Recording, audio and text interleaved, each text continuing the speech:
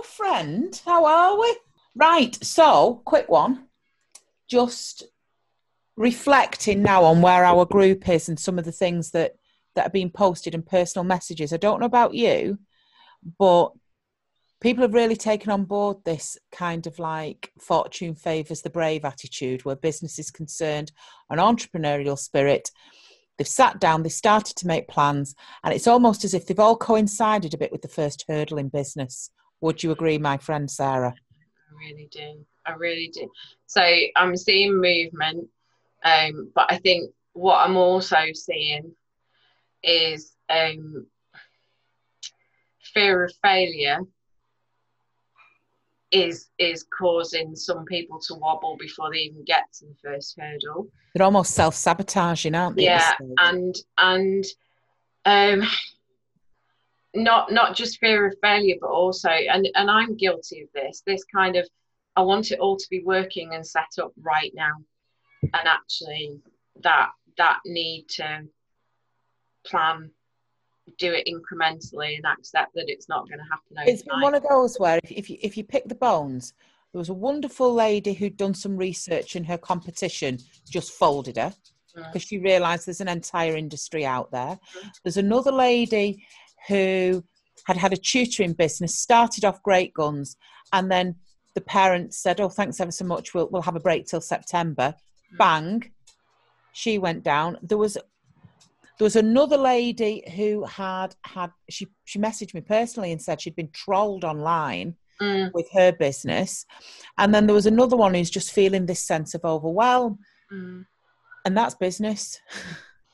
It is. And do you think it comes back to, again, the fact that we've been in the profession that we have, which is, in some respects, it's quite channeled, isn't it? It's quite funneled. There's a lot of the stuff that is out of your control because somebody else puts in the processes and the procedures and all the rest of it. And so actually, much of what people do when they're teaching is kind of that unconscious competence. They just get on and do it. Whereas they're all the way back now to knowing exactly the fact that they don't know what they're doing yet. And I think that's in conjunction with the fact that when did you ever, when you were a teacher, think, I've got to recruit these 30 kids through the door for September. I've got to retain these now because that child equates to this amount of money. And if that child decides to go to another school, we don't think like that. Irrespective of how hard we work, the one thing you never had to worry about as a teacher was being paid. Yeah. And I think what's particularly difficult in August, for me, it was always the 15th of the month. What's particularly hard in August, you're about to drop one in on the 15th when you've not technically worked for 4 weeks kind of thing. But I think what this is about, and it's something that I talk about time and time and time again, it is mindset. The only reason you are frightened of something is because there is an absence of faith. If you have an absolute faith in what you are doing, if you believe wholeheartly that what you are about to embark on will work, then you are fearless.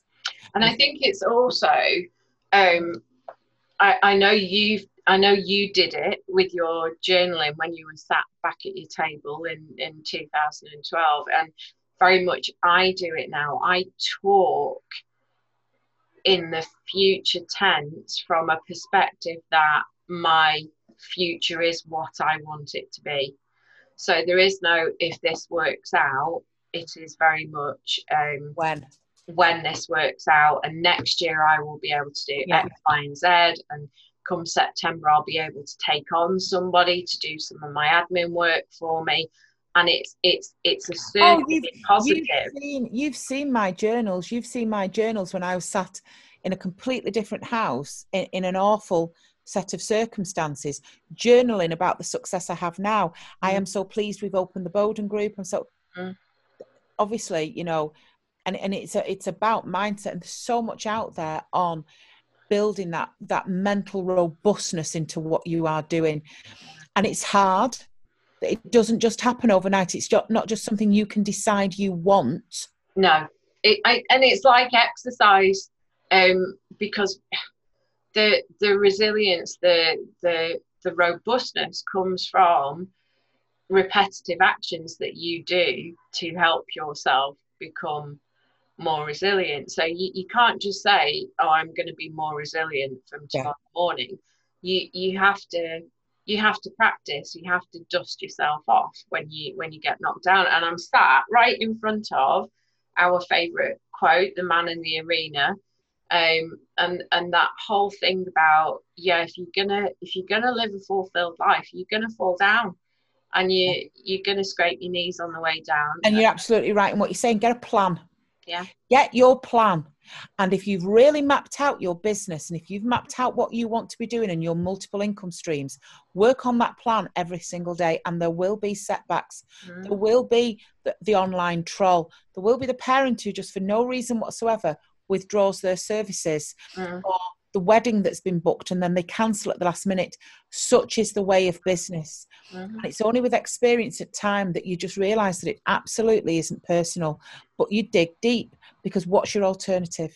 Absolutely. I mean, I think about, you know that I'm fingers in multiple pies, and I think about myself and associates who were in the wedding sector, so me with my photography, a couple of other friends with photography, and the minute that lockdown started in March, all of our bookings went away, like literally went away. And there's with terms and conditions in photography, a deposit isn't actually a deposit.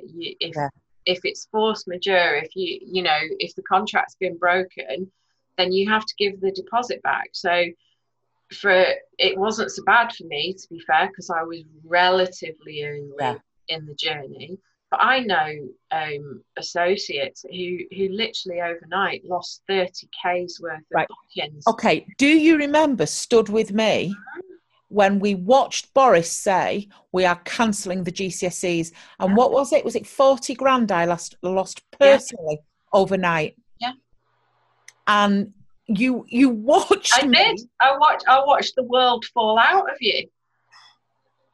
And not only that, I'd got a series of limited companies underneath me with the franchisees when you were in exactly the same position. It's like, okay. And I didn't sleep for a fortnight, and I was living in this state of anxiety where at one point I was trying to plan for every single conceivable outcome. Well, what if there is a lockdown? What if there's not a lockdown? What if the school closed? What if they don't? And in the end, you just go to your years of resilience building and say, right, what can we deal with now? And you go back to baseline, don't you? So I did exactly what you have been telling lots of people in the group. I just basically went back with my husband and said, right, this is what you're earning. This is what we need to bring in to keep the house going and to sort of fulfill all of our commitments that we've absolutely got to have. And what do I need to do that? And for us, that actually meant, well, we'll dip into our savings for a couple of months, because I fell through all of the gaps with support funding. But you have to go back and almost go, right, okay, it's not the end of it. It's 2 steps back, and it's a different starting point, and we'll go forward again. And all of the messages that are coming through at the moment on the page, they're saying things along the lines of, I just feel like crying. That's all right, do. Have a cry. Go and have a wallow for the afternoon. Feel incredibly sorry for yourself. Okay, which is what I did. Why? I've worked so hard. I've done this. Why? And then you get a cut-off point and you go, right, what am I going to do about it? Yeah. Because it's going to be all right. Yeah. One way or another, it's going to be all right. I honestly believe in this day and age, if you are starting a tuition business, right? If you are about to enter into a wedding business, if you are about to enter into any form of enterprise, we have a government that is backing small businesses, whether we like that government or not. All right. One of the things they are doing is hurling money to keep this economy afloat. And small businesses are in a better position to do that, because we've said it before, haven't we? You can pivot so quickly. You can adjust who you're marketing to, and who, you know, you can turn on a dime, to use a This phrase. dog's doing me head in, sorry. What happened was, a couple of weeks ago, for the first time in 10 years, he caught a fly. Happened by complete accident, he caught a fly. And ever since then, he's got imaginary flies going around his head. Right? Because he's never... And when he caught it, he literally looked as if to say, did anybody else see me do that? So, you know, he's never felt that good ever since, but I digress. So no, think quick one there. Just gird your loins, hold your nerve. That's the one thing we always say. Put your big girl pants on. Yeah, it's going to be all right. Go back to do more of what you know works. Yes. Go back to a good marketing strategy. Go back and learn about an online presence. Go on YouTube. Start researching about your business, how to get a good marketing strategy. Get back into LinkedIn. If you're going into the world of business and you're in your infancy, learn. And the one thing I always say is, if it was easy, everybody would be doing it. So if there are hurdles, good, because you've got a good business there. And it makes you stronger. Happy days. Stronger. And keep talking to us. Keep sending messages. Keep posting on the page. I love the fact now that people are just openly asking a question, sharing something. And if you notice, loads of regulars are piling in now with support. Yeah, it is lovely. I like that. It's feeling very much like a staff room. Yeah, a staff room. It's mutually supportive. I've said to you now for a while, what we should do is we should open up a Zoom call and have like a virtual staff room where people can pop in, join this call, have a jangle with us, get something off the chest. I wonder if people would be interested in doing that. We might put that. Yeah, well, I'll leave this in the recording and ask the question, because we could do it as rooms in Facebook as well. So, could have a business room, could have a coaching room. You could just have an offshoot, and that kind of thing. But I like how, and I'll tell you what else helps our page as well, when members recommend us in other groups. Yeah, because the influx then of new members is huge. But to those people who are embarking upon thriving outside of the classroom, build your momentum, hold your nerve, keep going, have a cry, put the Real Housewives of Cheshire on. Always a winner. Always a winner. Always. Keep journaling, keep planning, and keep talking. Radio? There you go.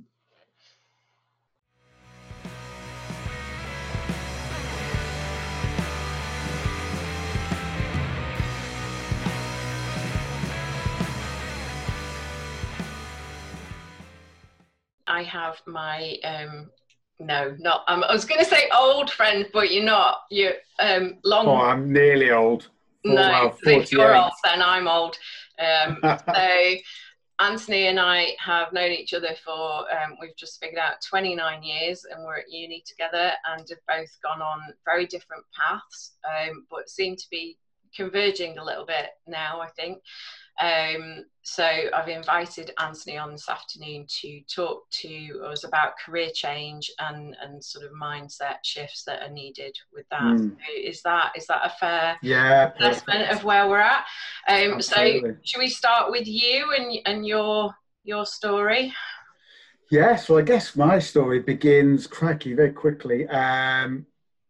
Just a little bit before the 29 years ago that we've known each other, just to frame that for people, just so they know. And old.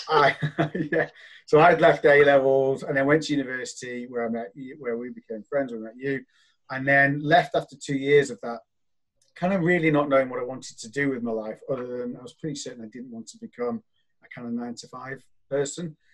So I set out down a path, I set my own business up, ran that for about 18 months, and then got really, I think I was impatient. I was frustrated, bored, impatient, and ended up quitting and went into the kind of career corporate world in public relations, really because of what somebody said to me, which was, "Oh, you'd be good at PR. You got the gift of the gab." So, and it was no more than that, because I really didn't have a clue what I wanted to do. And I fell into PR that way. So I went to ask somebody what they'd look for. They ended up giving me an interview, got the job, and the rest was history. And then I did that for about 5 years, got really fed up and bored with that. Just felt it was a bit vacuous, and ended up by fortuitous sort of set of circumstances going out to the Caribbean, as you know, to run a publishing company for an ex-girlfriend's dad.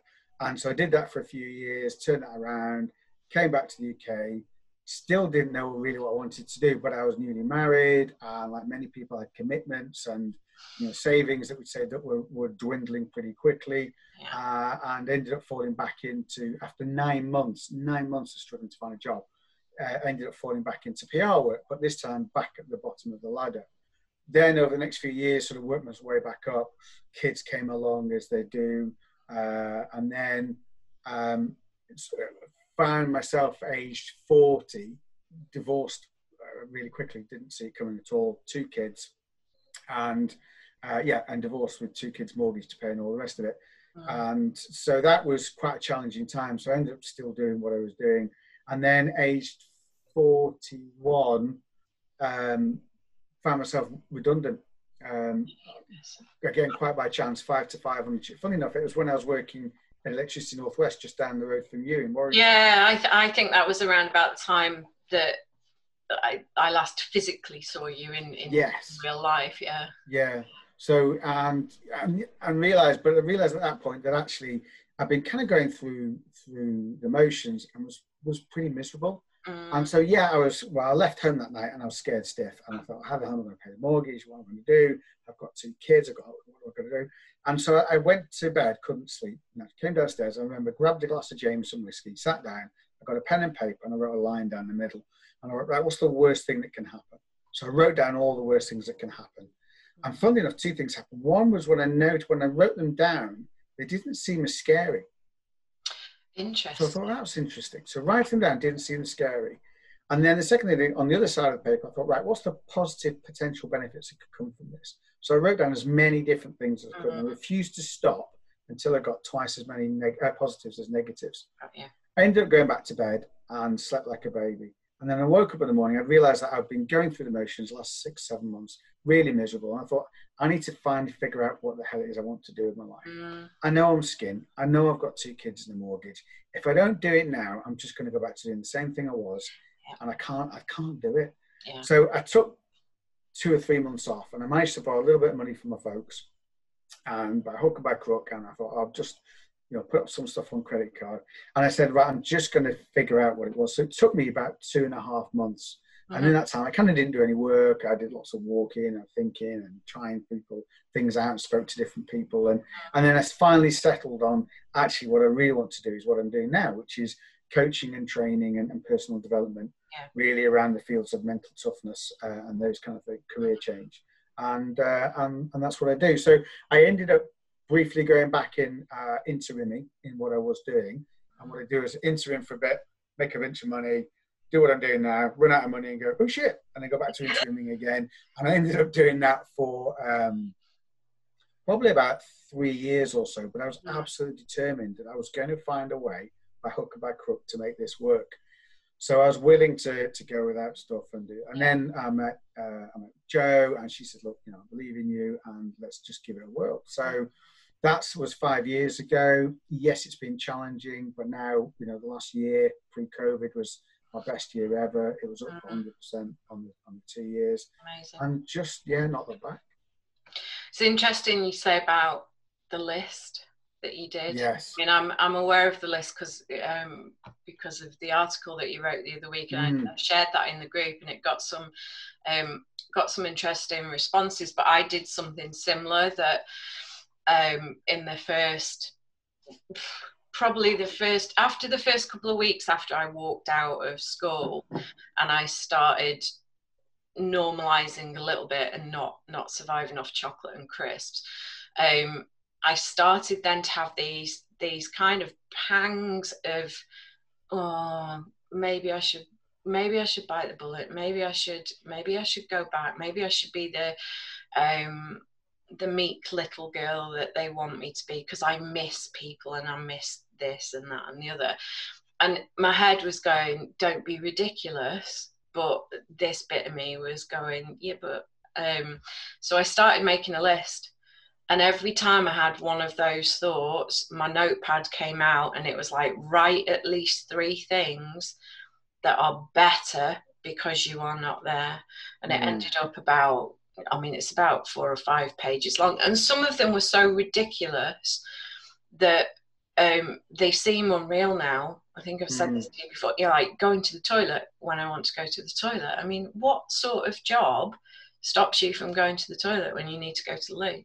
But that was the reality.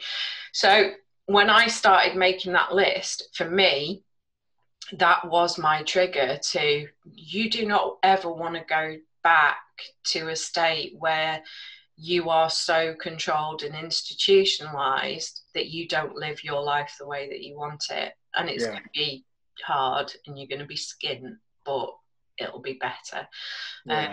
So that was interesting. I want to whip back. You know, when we came out of uni, you and I kind of took a slightly, after the first 2 years, we went on a different route. So you went BA, didn't you? And I went BEd. So yes. I knew I was going into teaching. For you on the BA route, did you feel that you got, because we didn't get any career advice, did you get any advice or guidance at that stage? No, I didn't. In fact, I don't know if you remember, I didn't complete my BA. So it was you did your 2 years, which was the HND, and then you could do 2 more to make it a BA. I didn't bother. After 2 years, I just thought, I'm done with education. I need to get out and do something different. And I was so frustrated. And I just thought, well, the way I framed it in my head at the time was, well, I'll have a 2-year head start on this bunch of people that are going to come out of the degree. Every bugger's coming out of the degree. I'm going to go and see what I can do in the real world.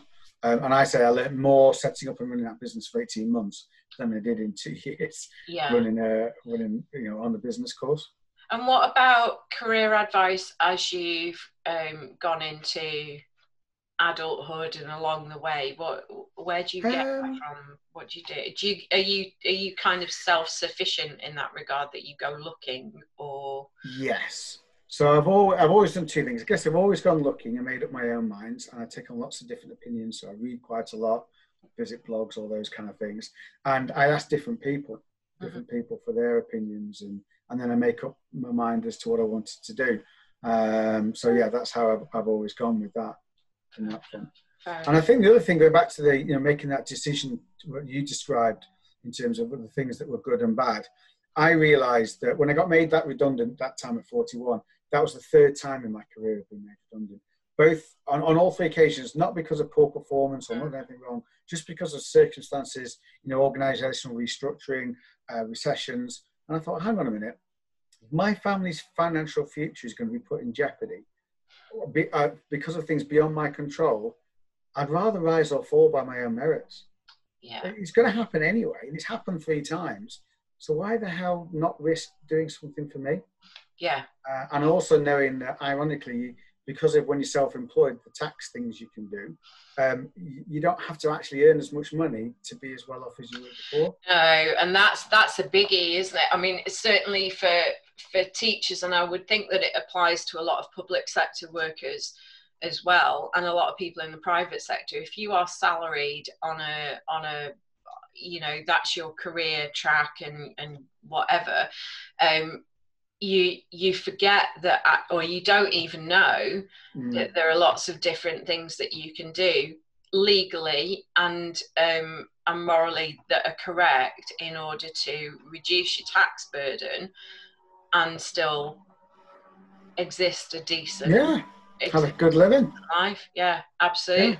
And I mean, you don't even have to, you don't have to turn over, you can turn over anything. I think it's 85 grand is the VAT threshold. Yes. Well, unless you're in a kind of line of work a bit like I am, where some companies want you to be VAT registered, then, you don't, if you're not turning over 85 grand, you don't need to be registered. And it's that, understanding the tax threshold, this is going to go off down a rabbit hole now, but understanding the tax threshold, so understanding your tax-free allowance, and understanding as well that you can change the way you pay your national insurance contributions. Because that was when I did my tax return this year, that was like okay, that's different, because I was used to probably about, in total with pension, tax, national insurance, I was probably looking at about £2,000 a month that was going out of my gross income. And that's the panic when you go self-employed, is you kind of go, shit, I'm going to have a really big tax bill, but actually you can play canny about it. Oh yeah, I mean, even as a VAT company now, you know, there are things you can do so that, you know, my tax bill this year, touch wood, the accountant's just working on the minute, should be negligible. Because you just, you know, you pay your minimum and the rest is done through dividends, and there's your director's loan, which is all very complicated, so I won't go down that. But yeah, so in essence, what you don't need to do is earn as much money as you were doing before to have the similar level of income. So I guess what my question would be, the biggie, is how do you start when you don't know what it is that you want? That's a great question. For me, I can look at my experience, it's about stopping long enough to figure that out, to figure out what's important. And it was only, you know, it took me 2.5 months. It might only take somebody else 2.5 days or 2.5 weeks, I don't know. But it's only when you actually get to stop, because like I say, I got to 40, I'm assuming most of the people maybe listening to this watching this of a similar kind of age. You've been on that hamster wheel of life and you're running so flipping fast. And I know, you know, my sister's a teacher, Andrea, and I know the volume of work and everything else. When do you get time to stop and actually think, and reconnecting with yourself and what's important for you is not something that just happens the next day. Not I would say. So you need to, I think you need to stop a bit. So it's an impossible question to answer, but I think how do you go about it is learn to stop, learn to think about what's really interesting you, motivates you, what are you good at? You know, what do people around you think? Oh, I think that's about you, or I think you're good at this, or what are the qualities and things? Did you, because a lot of, again, I mean, it's very experiential, but a lot of our group members, and certainly from my point of view, you work in a system, and you perhaps seeing this with Andrea, you work in a system where you're not de-skilled, but your sort of, your sense of self-worth, perhaps your emotional intelligence about yourself, is kind of eroded over time, and you get very used to hearing no, you know, making a suggestion and then being kind of eye rolled at, and like, that's not our way, and that kind of bullshit, let's call it what it is. So how were you brave enough to say to people, right, what do you think about me? What do you think I can do? What am I good at from your point of view? Or did it come from you first? A bit of both. So yes, I would listen to people. I think you make a really good point there, Sarah. So many people get pigeonholed. You know, we as human beings, we love labels. Yes. I do this when I do the career coaching and the CV with people. Is, you know, people write CV in a way that allows them to be labelled and pigeonholed. And the problem with that is so many people pick, oh, you're this or you're that. And even your closest friends, you know, I wrote another article about it in terms of, it's called The Enemy at the Gates, being aware of actually the negative limitations that even close family and friends can unwittingly put on you, because they bring their fears and insecurities and go, well, I don't want you to do it. So they bring those and put them on you. So yes, people get incredibly labelled. And yes, it stops you seeing what you're good at. So for me, yes, I ask people's opinions and views of them. It wasn't necessarily what am I good at, what am I bad at. A little bit of that, but I'd take it with a big pinch of salt. Yeah. Some of the questions were around, you know, what happens, or what am I talking about when you see me come alive? What do you see as stirs my passion? What do you see as gets me up in the morning? What do you see as, you know, that kind of question? And again, with everything, it just came up to me, I refuse to be labelled now. I've just got to that point where I'm sick and tired of people saying, you're this, or you'll only get to that. No, sod off. Who are you to tell me what I can and can't achieve? Yeah. And then I started to deliberately surround myself and read the kind of stuff that was the opposite to what other people were saying. Because I've listened to that for the last 20 odd years. And I'm not doing that anymore. I'm going to start listening to this stuff. Yeah. Yeah, I get that. Interesting you mentioned CVs, and I will, if you give me links to your stuff, there's a lot of people in the group who are asking for advice about CV writing, because for some of them they won't have written one for a very long time, but also for a lot of the teachers and the TAs in the group, and I think I said this to you last week, that they label themselves as teacher and they don't actually understand that label is a massive umbrella of a really multifaceted skill set. Yeah. And even if they do get to that point where they break down exactly all of those micro tasks that they do, and you know, I mean, they're becoming experts on bloody spreadsheets and data analysis and report writing and target setting and all of these things, but they're so stuck in but I'm just a teacher, that they don't know how to translate that on their CV into something that will catch the eye of somebody in the corporate world who's recruiting. They undersell themselves massively. So I think that's a two-pronged thing for me. Any sort of snippets of advice that you can give, but I think one of the things that I would really want to do is point group members to you, if that's something that is, you know, that's possible, because it is one of your aspects of work, isn't it? It is, and it's something that I kind of developed when I was transitioning. So I started. And it's based on when I came back from the Caribbean, I struggled like mad to get a job, and I couldn't for the life of me figure out why. You know, I've been in PR for 5 years, got promoted every year, turned this business around, done some other stuff in a different country, came back and just hit a brick wall. And that's when I started to remodel my CV a little bit and pitch it in a different way and present myself in a different way without labels. And I've used that in terms of, I've helped people since 2011 do it this way. And I've just recently, I created a course around it 4 years ago and never did anything with it. And I'm just about to relaunch it, I think, probably in September. So I'll do that. But here's what I'm going to share anyway, ahead of that. I'd love to share it with people. One is, I get people to really focus on what I call their transferable assets. And there's a difference between a skill for me and a transferable asset. And the analogy I use is, do you remember when David Beckham scored that goal from halfway line?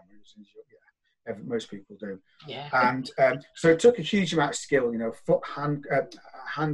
eye-foot coordination, depth, range, all the rest of it. But he never did it again. So that's not a transferable asset. What it was a transferable asset for Beckham was pinpoint passing and being able to score from free kicks in tight situations, you know, European Championships, FA finals, whatever it was, because he did that thing time and time again. And that's the way I get people to unpick their careers. So we go back over the careers, we deconstruct every facet of their role, and we use the kind of STAR framework. So what was the situation? What was the task? What was the action? What did they do? What was the result? And then they start to do that. And then they start to identify all their transferable assets that were involved, or the competencies rather, involved in each of those. Then from that, we're able to work out what the transferable assets are. And that becomes the core thing. The reason that's so powerful in the CV, when you structure your CV that way, is when someone's reading your CV, they're basically asking one question: what the hell can Sarah do for me? Now, in the traditional CV, you've got to try and unpick that from everything Sarah puts down in the chronology of her stuff. That makes me work harder as a person recruiting. When you do it the way that I teach clients, two things happen. One, it makes it really obvious to the person reading the CV, wow, Sarah's got all these skills. So you're never just a teacher. What you are is a compilation of a whole range of brilliant transferable assets, everything from, like you said, you know, data wizard, report writing, hostage negotiator, I'd imagine, you know, all sorts of stuff. And you can put that down. So it makes it really clear what are your transferable assets. So I don't have to. And then the other thing we do is we really work on their profile. And I refuse to have things like passionate, motivated, responsible for, because quite frankly, they don't mean jack. You know, responsible for something, so what? Doesn't mean you're any good at it. So I get them to write their profile in a really interesting way, which English teachers sometimes love because it's quite gets their creative juices going, and it stands out because your CV's job, and I'm talking really fast because I'm passionate and I want to get as much value over to them as possible. Your CV's job is one thing and one thing only, and that's to get you an interview. Yes, that's it. Yeah. But the other thing is when you do the work that I get them to do, and it's not easy because I ain't going to write this for you. You've got to do the work. I'll walk you through the process. I'll hold your hand. I'll coach you. I'll guide you. But clients have got to do the work. They get a lot more confidence because they realize, oh my God, I've been underselling myself. Yes. All these skills. Yeah. I've just been doing it with a guy who runs his own business, unfortunately struggling. And he's having to go back into the world in the food and beverage market. And he came to me with his CV, which was ropey. And we've just gone through this process over the last 3 or 4 weeks. And he's now gone, oh my God, I can't believe the difference. And the confidence I've got, I realized I've massively undersold myself. So now he's out there with a great CV and a great LinkedIn profile and a lot of confidence. So when he gets to interview, he's going to do really well. That's really interesting because I'm a champion stalker in the nicest possible way. And I was having a look at your profile on LinkedIn the other day because you're really active on LinkedIn, and you had from a personal point of view, you add a lot of value. You know, people interact and engage with you because what you're pitching out there is relevant. But I was really interested in the way that you'd structured your experience in terms of that kind of why you should engage with me. Why you should engage with me. And I just thought, oh, that is a stroke of genius, because just in terms of the initial assertiveness of that, this is on you now. I'm giving you the reason to come to me. Yes. It's that, isn't it? And being ballsy, but in a very it's not subtle, but it's not a sort of slam in your face egotistical thing either, is it? Yeah, I like to think it's assertive. Like, you know, I want people who want to work with me and who've got a problem that I can fix. If I can't fix your problem, I'm going to tell you that I can't. I'm not the right guy for that. Don't want to speak to this guy. They're way much better, or this lady. So I want them to know what I'm like, or know what I'm about, and what I can do and what I can't do, because I don't want to waste your time on mine. So I like to think it's assertive in that way. It gives people up front, no, he's not for me, or that's not right, I'll go somewhere else. And actually the other thing is, you know, on LinkedIn, no one cares what I did before. The fact that I've got 20 years in the corporate world are irrelevant to the people I'm trying to talk to and attract as clients now. So who cares? Don't waste my LinkedIn space by putting what I did when I first went into PR 20 odd years ago. It's not relevant. And it's the same with a lot of your CV. You know, a lot of people have put stuff on there that's just not relevant, or it's not positioned in a way that makes it easily understandable for the potential employer to go, that's what Sarah can do. Okay. Yeah. That's really helpful. I really do think that's one of the things that people are really crying out for at the moment is how do I reshape me on paper to get my foot in the door, but also that's why I asked you about career advice, because there's so many people at the moment going, I just don't know what I can do or where I can look for the things that I'm actually really interested in. So there's lots of people interested in kind of forest school, outdoor ed, you know, very active people. And it's that, where the hell do I start with that? How do I find out what I need to do for that? And I think for me, it's just start. So start on the internet, grab your keyboard, grab your laptop, get out there, start perusing as much as you can, find as much as you can, set up a bunch of bookmarks, look around, and don't be afraid to ask. I've been amazed. You know, I wrote my book, and I literally did it by approaching every single one. So 28 business leaders that I approached, and I think overall I approached 36, 37. That's a good conversion rate. Yeah, so I mean, people love giving advice. Yeah, you know, they're happy to share. And if you come out from a humble, I mean, I got my very first job in PR because someone said you'd be good for the gift of the gab. So I thought, where the hell do I start? So I picked up Yellow Pages, and it was a lady called Jean Patella. Her name was. I think she had a little Patella PR, it was called, in Ashton-under-Lyne, near where I live. And I rang her up. She said, "Look, I'm a one-man band." She goes, "Go and talk to John Williams at Mason Williams." And Mason Williams are one of the 3 biggest PR agencies in Manchester. So I rang him up. I blagged getting past his PA because I said, "Oh, yeah, I know John." And I rang him up and I said, "Look, John, you don't know me. My name's Anthony Taylor. I'm thinking about getting into PR. I have no idea what you look for or what kind of qualities and skills. Can I buy you a coffee and let me have half an hour of your time? And he said, yeah, sure, come on in. So I went into the office, we had a chat for half an hour, and at the end of it, he said, we might be recruiting in a month or so. If we are you up for an interview? So I said, yeah, absolutely. A month later, I got a call, ended up going for an interview with a bunch of other candidates, and ended up getting the job. But I just started from asking someone their advice. Yeah. I think, you know, so just start, put yourself out there, freebie a bit, do whatever. People are more than willing. Don't be afraid of hearing no either. Oh, yeah. I mean, I hear no all the time in my line of work. And actually, I go for no. So when I'm looking to attract new clients, corporate clients, what I'm looking for is a reason for why they won't make a good client. Because I don't want to go all down this process and then go, oh no, because they say, oh, we haven't got the money. So I look at the budget thing, right? You know, go for no. Tell me, I try and disqualify them rather than try and qualify them. Saves a bunch of time. That's interesting, because I was talking to somebody else the other day about I have a real issue with asking people for payment, and being open and upfront initially, because I'm terrified that by saying what I will charge for a certain thing, I've got over it now with the photography because I've shifted to that mindset. I've got a particular type of client that I want. They're in a particular income bracket and my prices are up front. I've got 3 packages. You pick a package, and if you're not interested in any of those, I'm not negotiating with you. That's it. Yeah. And that's working now. So people come in, it's all automated. They pick and choose, and then the first official contact I get is when they have picked a package and a date, and therefore all of that wrangling has gone. But there is an issue to do with asking for money, isn't there? Even though it is your work and it's what. Yeah, and it comes down to a bunch of things. It comes down to self-esteem, and it comes down to what you feel you're worth. And funny enough, I do a talk around this. I got a keynote speech, and one of the elements is, you know, my mum was amazing. She was fantastic in terms of promoting me, saying, get out there, get off your backside, don't let people put you down, or a really encouraging woman.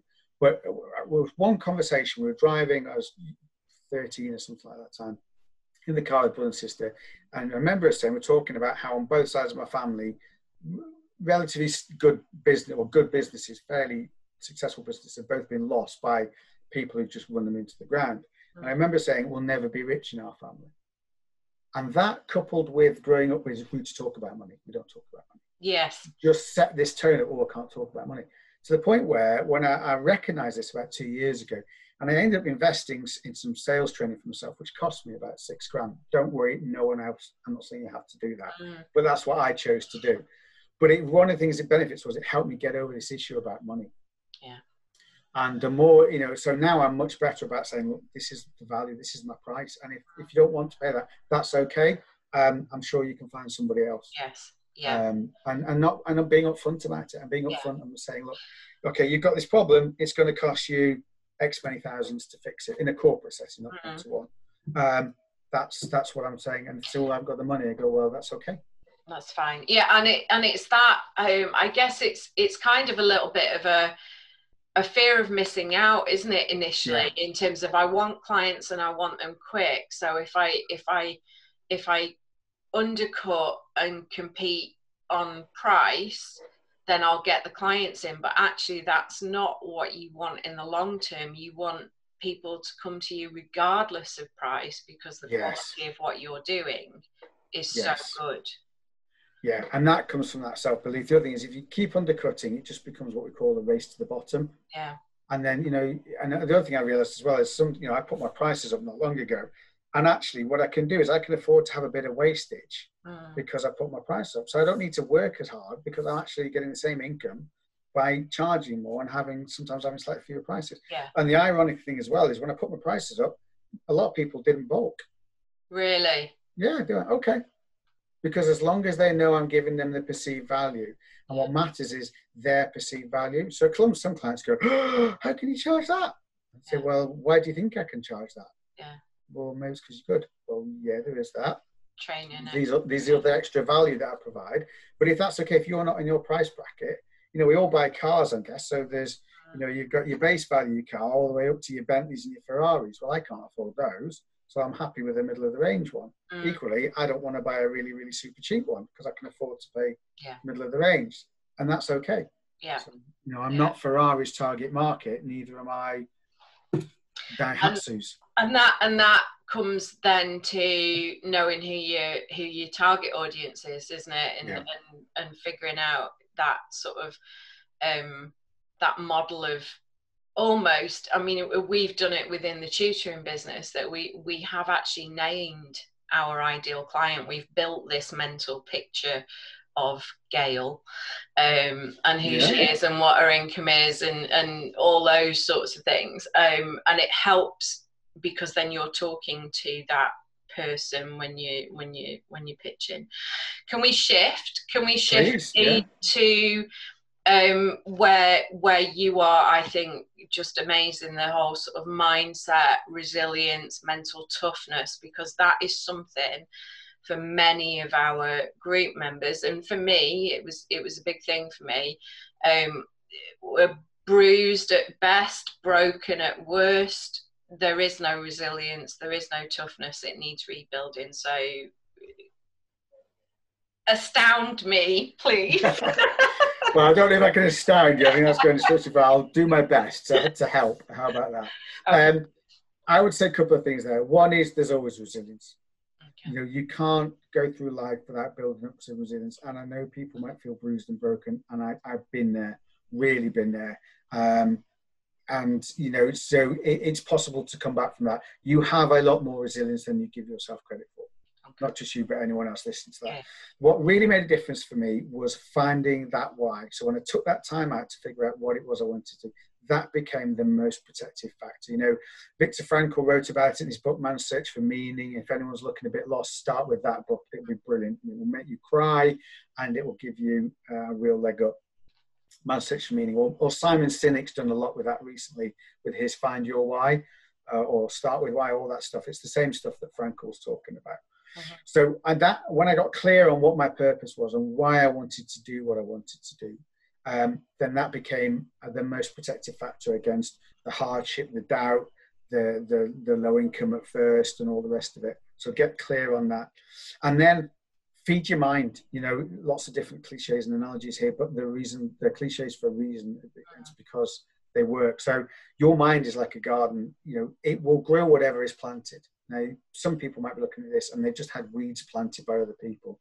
You're a this, you're a that, you're not very good at this, you'll never be that, you know, all that rubbish. Just refuse to accept any of that and start filling your mind with positive stuff. So every morning I get up and I spend half an hour doing a bit of a gentle exercise, just some walking, a bit of stretching, that kind of stuff. And I'm listening to motivational reading, motivational stuff, because if I don't start off my day there are plenty of other people who quite happily fill it with negative thoughts about their perception of my limitations. I'm actually using sod that. I'm doing something for me now. So really be conscious of your self-talk. If you find yourself, I'm going to give you a quick CBT tool here. If you find yourself negatively ruminating, use the 3 C's, which stands for catch, challenge, and change. Catch yourself, say negative things to yourself about yourself. Challenge the evidence for that. Is this fact? Is this fiction? What am I assuming? Am I putting down on myself? And then change it. Change that narrative. You know, you'll know this as teachers. Kids are like wet cement, aren't they? Whatever lands on them makes an impression. And we are same as adults. You can reprogram your brain in terms of to be much more positive and to be able to build up that resilience. So get clear on your why. Have a goal, or try and, if you can, define your goals, but then set what I call smaller process goals. So I would say I want to lose weight, which I'm doing in a minute. You know, I want to lose a couple of stone in weight. My process goals are drink 2 liters of water a day, eat no more than 1,500 calories, and I will try and exercise for about half an hour to 40 minutes a day every day. By breaking down that big goal, sort of having it, but then forgetting about it, and focusing on those 3 small ones every day, I know I'm going to move myself closer every day. So I weigh myself every day. Some days I've gone up a little bit, but overall the trend keeps going down. So I lose a bit and then I go up a bit. I lose a bit and I go up a bit, but I'm going downhill. I'm getting to where I want to be because I focus on those things, not on my end goal. Because when we're changing career, it looks so scary. Yes. How the hell can we go from this and this income level to something I'm not even quite sure what that looks like over there, and where the hell's the money going to come from? So don't focus on that. Focus on what are the daily behaviours and actions that you can do that are going to move you forward. Okay, fantastic advice. And I need to lose weight, so I'm going to adopt your... So yeah, just go for it. You know, it's just incrementally, and I'm not on any crash diet. I'm just doing those things, and they are just, it's working. Do you know, I think one of my biggest issues, I was talking to a friend about this earlier on today, is I want immediate results. This is why I've never stuck at the gym. And I was a gymnast from about the age of 4 through to 16, and I trained 30 hours a week, and I was, you know, pre-national standard just. And I was so disciplined about that as a youngster. Whereas now, I go to the gym and I think, well, why haven't I got abs? And that held me back. Yeah, and that held me back for most of my career, because what I do, I was so hell-bent on looking for the hack, looking for the shortcut. What's the quick way I can get promoted? What's the quick way I can do this? And actually what I've realised now in the last 6, 7, 8 years is embrace the suck, as the Navy SEALs say. Just do the work every single day, and it will start to come. I think that is a fantastic mantra, isn't it? Do the work. Just do the work. Stephen Pressfield has got a brilliant book called Do the Work, and it's a very short book about writing. It applies to anything, but a lot of it is, you know, you'll find ways to procrastinate, and you'll find amazing creative ways to procrastinate. Everything from, you know, going for walks, sex, all sorts, anything you'll do to put stuff off. We do as human beings, and it's brilliant. And he just calls it out in his fantastic book. Yeah. But there's no other way than just to do the work. So when you've got that goal, that purpose, that becomes that protective factor. You'll take the rejections, you'll take the doubt, and you'll just do the work. And now for me, I'm enjoying everything. I enjoy the rejections. That's great. I'm one rejection closer to getting a client or whatever it is. And one blog post article closer to being able to charge for that kind of stuff and whatever it is. But yeah, just do the work. Have you done any work with NLP? Yes, I'm an NLP coach. Oh, are you? Yeah, I qualified as an NLP practitioner 4 years ago. See, I realised the other day that I actually did an NLP qualification, God, must be about 15 years ago, and I'd forgotten about it. It just become lost in it. So I need to go up into the attic and find my certificate and remind myself what it was that I was so proud of it when I did that. And that's most people do that. They forget all the things that they've done and achieved, or they just think about it in a work context. They forget that. You know, there's things that they might do outside of work, like, I don't know, running a sports team or running the Scouts or the Guides or whatever it might be, that brings with them a whole bunch of skills that they can put down that makes them attractive to other people. Fab. Right. So, as I said to you, this would go on longer than it. That's fine. 48 minutes in. If I get some links off you in terms of where's best to direct people to for you, and you may well find that a couple of people try and connect with you on LinkedIn, because that's one of the things we're encouraging people to do, is get on LinkedIn and get a profile set up and start just dipping their toe in the water and being brave. But that's really helpful, not just from a group point of view, but I've been furiously writing things down. So yeah, no problem. You're welcome.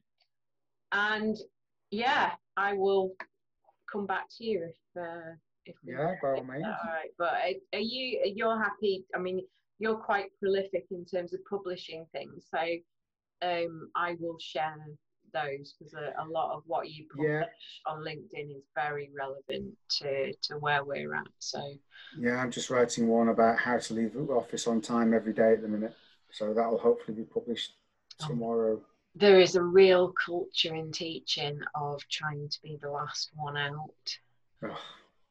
because if you're seen walking out of the gate at 3:30 after the children have left, that you're judged for that, working hard enough. And it's that whole thing, isn't it, of, well, nobody else's opinion of me should actually matter. So if I walk out of the building at 3:30, because it was one of the things that was on my list. I've got long-term health issues which I manage, and they are not the thing that drives my life. But I used to have to wait until half term in order to be able to fit in a doctor's appointment to go and have a review. It's just mad. And that's crazy. Yeah, it's just crazy. And I hate cultures. That's part of the reason I do what I do, because I'm trying to work with managers and teams, not just to make them individually mentally tough, but collectively, but make managers better, more empathetic managers, so that they don't kind of be the people like that. They say, "Oh, you can't go." Arseholes. It's just ridiculous. Yeah, arseholes. That's just mad, crazy. No one should be like that. No, absolutely not. And it's two things that stop people doing that. It's the fear of losing approval. Yes. And it's the fear of not being in control. Those are the two root causes of all mental stress: fear of losing approval and fear of not being in control. And I guess you have to get back to the only person whose approval matters is your own, isn't it? Yeah, absolutely. Yeah. Fabulous. Thank you so much. You're welcome. I hope it's been useful. I hope everyone has some value from it. Amazing. And you've done it in such a lovely way that I will be able to chunk the video and put little marker points in, and it will make it easy to watch. So I really appreciate your time. And it's not a problem at all. It's lovely to see you again. Likewise, yeah, absolutely. Let's catch up after lockdown's over. Yeah, hopefully next time I see you in real life, I might have lost the Hebden chin. Can't see it. Right, I'll let you get back on with your day, and I will. All right. Speak to you soon. All right, Sarah. Take care. Take care. Cheers now. Bye-bye. Bye.